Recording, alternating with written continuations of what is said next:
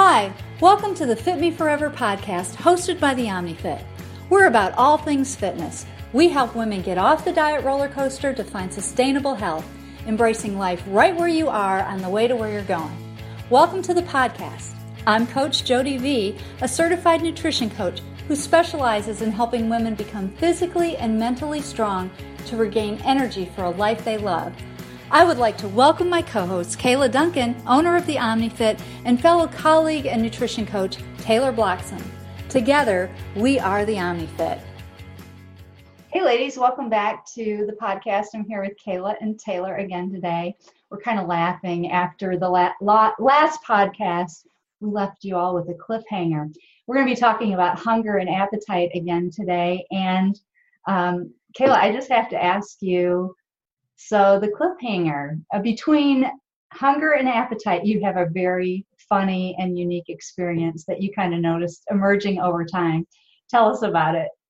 Yes, it's so funny. So I'm sure you guys have heard me reference this eating in the car situation that I experienced a few years back. And honestly, it was just that it carried over from a period of time in my life where I spent a lot of time driving from one place to another. I would drive to work in the morning, and then I would go from work to school, from school to home, take a nap, and then go back to work because I was personal training. And if there's any personal trainers listening, you guys know that a very common schedule is that split schedule of working in the morning and working in the afternoon whenever your clients are available to train. And so it just so happened that those periods of time coincided with eating times, because I obviously wouldn't be eating when I was with my clients. And so I would leave the house in the morning and I had about a 45-minute drive to work. And so I would eat breakfast. And then when I broke from work to go to school, I would eat lunch, and so on and so forth. What happened though was, on days that I didn't have a meal scheduled for that period of time, I would be so hungry. I could literally eat, like, let's just say that I ate before I left work to go to school. I had my lunch, and then I got in the car, literally finished my lunch, got in the car to drive to school for 30 minutes, and was like raging hungry. Like, I was so I'm like, this is crazy. I just had at least like 500 calories. Like, I just ate my whole entire meal. And I saw this pattern emerging so much that at first I didn't really notice it. I would just maybe snack, or I always had vegetables or something with me, always packed my food.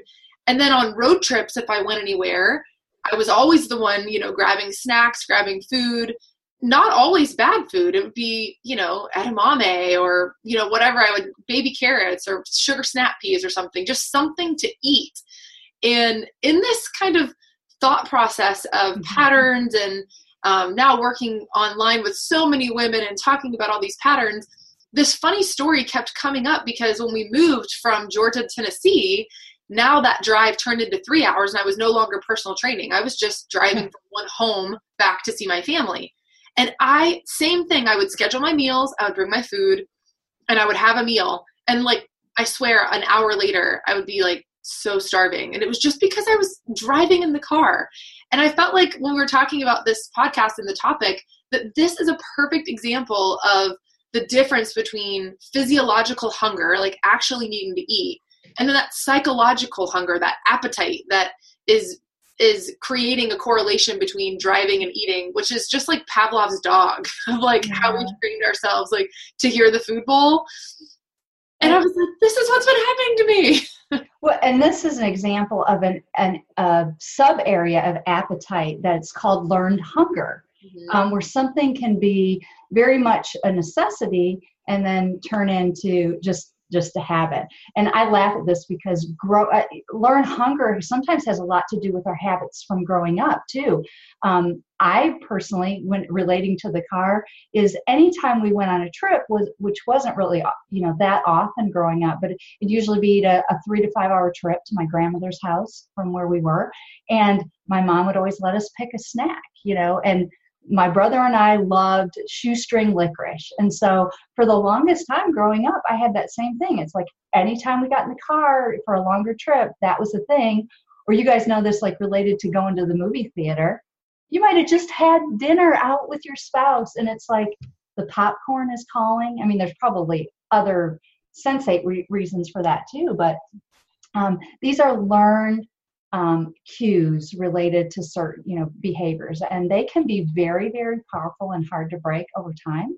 I've had some clients talk about how there was always this reward for a great day, and at the end of the day, it was like a little snack before bed. That's how, mom and dad, did that. And it might not have been a healthy snack. It may have been, ice cream or cookies or something like that. And so as an adult, that associative behavior is just kind of, followed through. So yeah, definitely a big thing.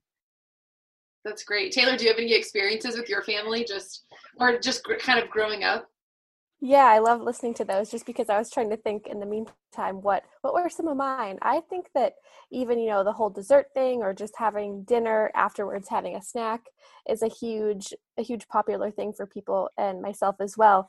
I think another one too, I would get the same exact thing at restaurants all the time. Doesn't matter where we were, I would get chicken strips everywhere I went. And I know that's not exactly, something that correlates to the same thing as far as an experience of forming that hunger, but it's just a habit that I think of that has been just something you think of right away that you have built over time. And so I can even think of one now that I do pretty often where I kind of ignore the intuition side of things, the actual thinking and craving part of things, and I just expect it, and that's my coffee in the morning. And I think that a lot of people can probably relate to that, is the coffee in the morning. And so even when I'll make a full French press, and I don't need the full French press, but I'll drink the full French press, So I think that that's a common thing for people, or a very common thing is when I get cold, I want coffee. Do I need the caffeine? Probably not, but I want it. And so it will be a habit for me, just because it's a common thing. Yeah.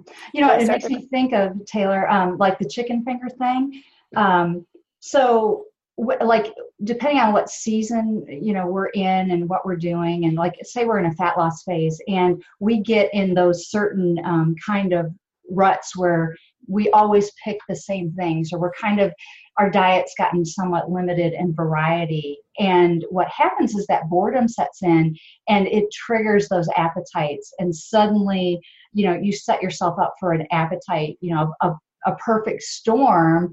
And those psychological triggers go off because you've been, practicing, eating just very limited for a period of time that just isn't healthy and good psychologically, and maybe not even physiologically.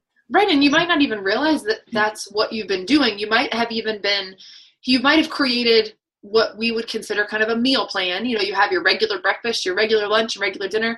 You might have created that out of convenience and to set yourself up for success, because at first limiting so many options can be really, really helpful to creating a healthy habit and sticking to your plan, sticking to your goals. And then before you even recognize it, you're having all these cravings for food that like chicken fingers or pizza or something like that. And you're like, why? And some point in there, you just got really bored with the food that you're eating and you need a lot more variety. Not to mention the micronutrients that come from the different vegetables, from different colors, from different seasons, that serve our bodies well and really keep all those appetites at bay, all the cravings at bay. And so it's so interesting that you say that, because I think a lot of this, a big thing that we like to bring to your attention is being aware of these experiences. It's not that they're bad. It's not that they're good. They just exist. And it's really important that along the way, you're taking notes and saying, oh, you know what? This craving that I'm feeling, it actually might be correlated to the fact that I've been eating the same food for a while. Why don't I probe the community or some friends for some meal ideas? Why don't I get a new cookbook to inspire my time in the kitchen, which we actually have one of those, by the way, to help with this exact thing. And that's the reason why we do what we do in our communities and why we create what we create, is because this happens to us too. Like, this is the same exact thing. Definitely. Totally. I kind of have to laugh. I mean, it is this fine line, this physiological hunger versus, the psychological hunger, which we call appetite. I was just thinking about, I drive by this place called Mountain Biscuits. It's a real popular place here in Georgia.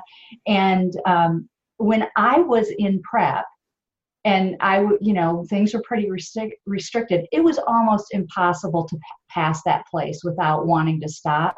Now I pass it every single day and I don't even think about it, type of thing. And it's so interesting how those triggers are like the mental, psychological side. When you are in a place where, either you're intentionally doing that or whatever, where you set up this situation where you have a deprivation, you're in deprivation mindset, that psychological side of things, where you just automatically want something more when you tell yourself you can't have it, then it's like, I could have that now if I wanted to, but I don't really care.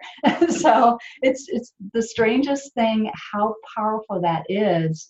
And I like cinnamon rolls. So you get, appetite has a lot to do with that taste and hunger and those external, internal triggers that go on with that. What do you guys think in that regard? Yeah, one of my favorite things is to create healthy flares of unhealthy food, Chinese food. I love Asian food, Chinese food, Mexican food. And so I love taking those flavors and creating recipes or meals that satisfy that memory even, or that taste. I'm a quarter Korean. Some of you listeners might not know that. So growing up in my family, and literally to this day, there is always a fresh pot of rice in a rice cooker on the counter, always. So I never needed rice. We would have rice for breakfast with butter and sugar. That was like a thing that we did. My grandma always did that. And so sure enough, like what you were saying, Jody, in prep, while I have rice on the meal plan I had created for myself that suited my goals, literally cold rice, I would like open the refrigerator and like all I can think about is putting rice and butter and sugar in a bowl. Like that's really ridiculous. Yeah. But that same thing. And so there's ways to create those meals that feel good when you eat them, because there's such an emotional connection to sharing a meal with the people that you enjoy, and all those things. We don't want to deny that to you or to deny that from you. And that even sets us up for a whole different topic, but how those internal triggers really influence the way that we eat. But when you're satisfying all of those needs on a regular basis, maybe even not so intentionally, but just keeping a variety of rotating meals in your family on your meal plan, that those things, those triggers don't control you at all, because you're being satisfied. You almost don't even notice that they exist at all. You just drive right by. I think about that. I mean, it's so part of the reason why we program with clients the way we do, either with cycling or strategically placed refeeds and things like that, because you definitely, not only need that physiologically, you need that psychologically. Right. Totally. So, no, that's really great. So something we always love to provide you guys is with takeaways and practices that you can apply. So we've just talked about a lot of these different things, kind of creating variety in your everyday style of eating that helps combat any of the triggers that you have. If you have specific questions, we would love to address those on the podcast for you as well, because situations can feel a little bit different and you might not know how to navigate that. So keep that in mind to always reach out to us to answer your specific question. But in an effort to just provide you guys with research-driven content, Coach Jody came across some really cool information that we're going to share with you.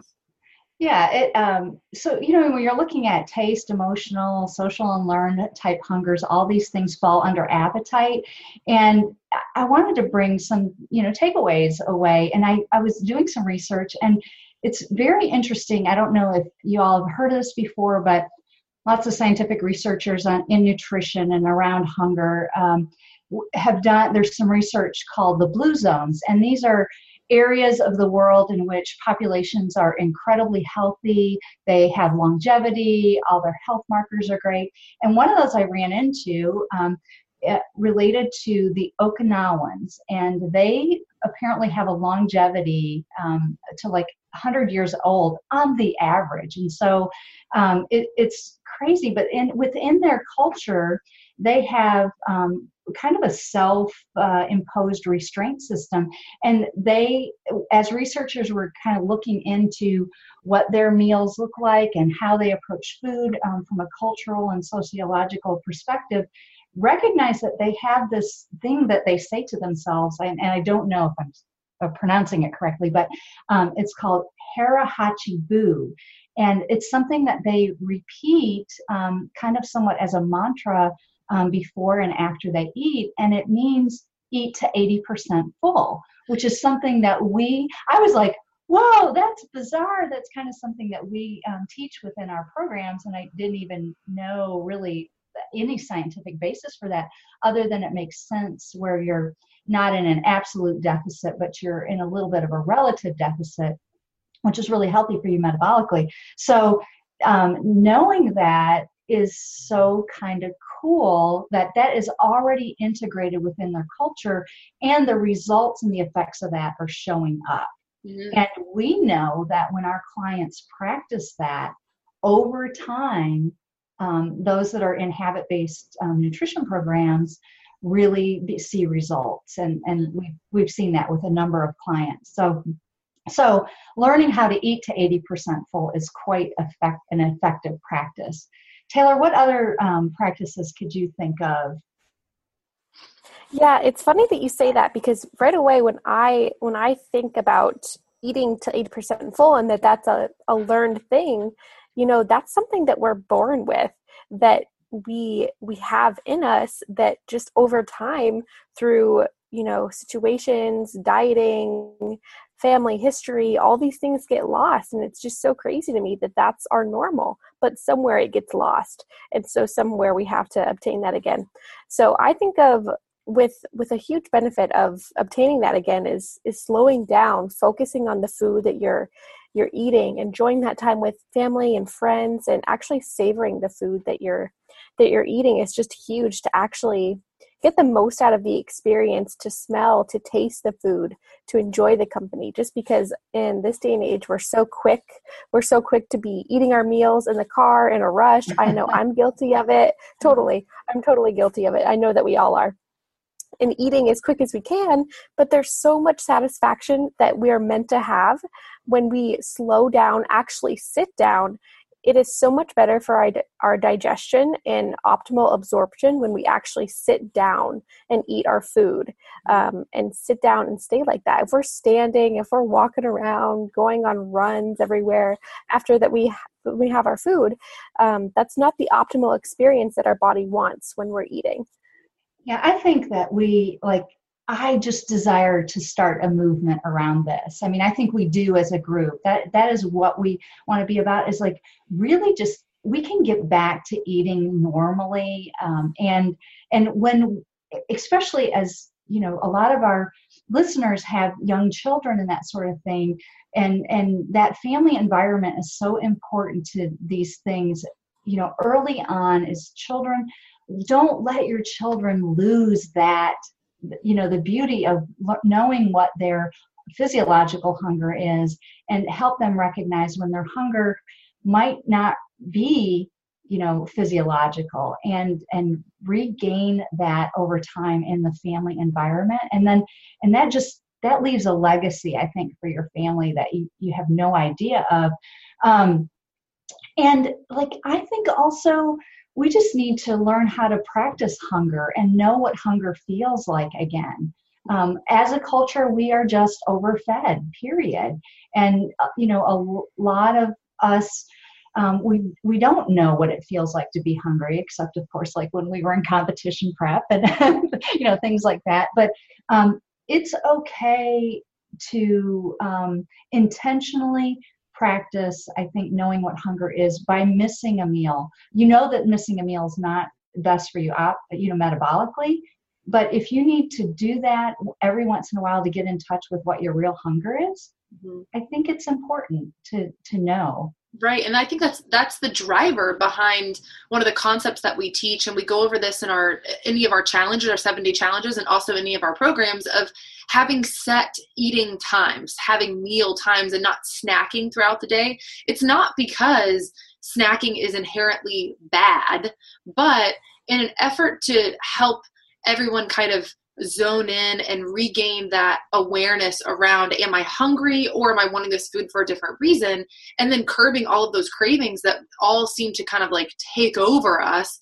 A huge driver behind that is being able to pinpoint whether or not you're hungry or not. And the only way to do that is to experience hunger. And the very best baseline to do that is really isolating those meal eating times. Mm-hmm. And I would say, I mean, in the 7-day challenges, obviously we have 7 days, but people report back and say within 3 days, day 3, people are saying, I am shocked at how I did not crave XYZ at this time. That's specific to them, that I might not experience that. But a good example is the afternoon coffee or the afternoon snack or that snack after dinner. Or these are all like a lot of the common things that kind of come up that day 3, it only took 3 days. Like that's amazing that our bodies can begin to adapt and adjust and be able to redirect on what they're naturally meant to do, which is really great.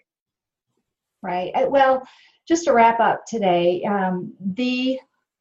your mind and your body obviously work together, and, you can step outside of your mind to take control of what your thinking patterns are, what your habits are, and to begin listening to your body, not judging it, and trying to differentiate.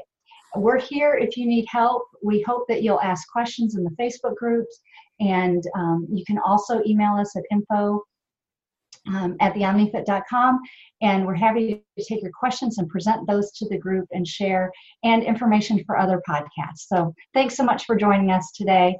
We'll be back soon.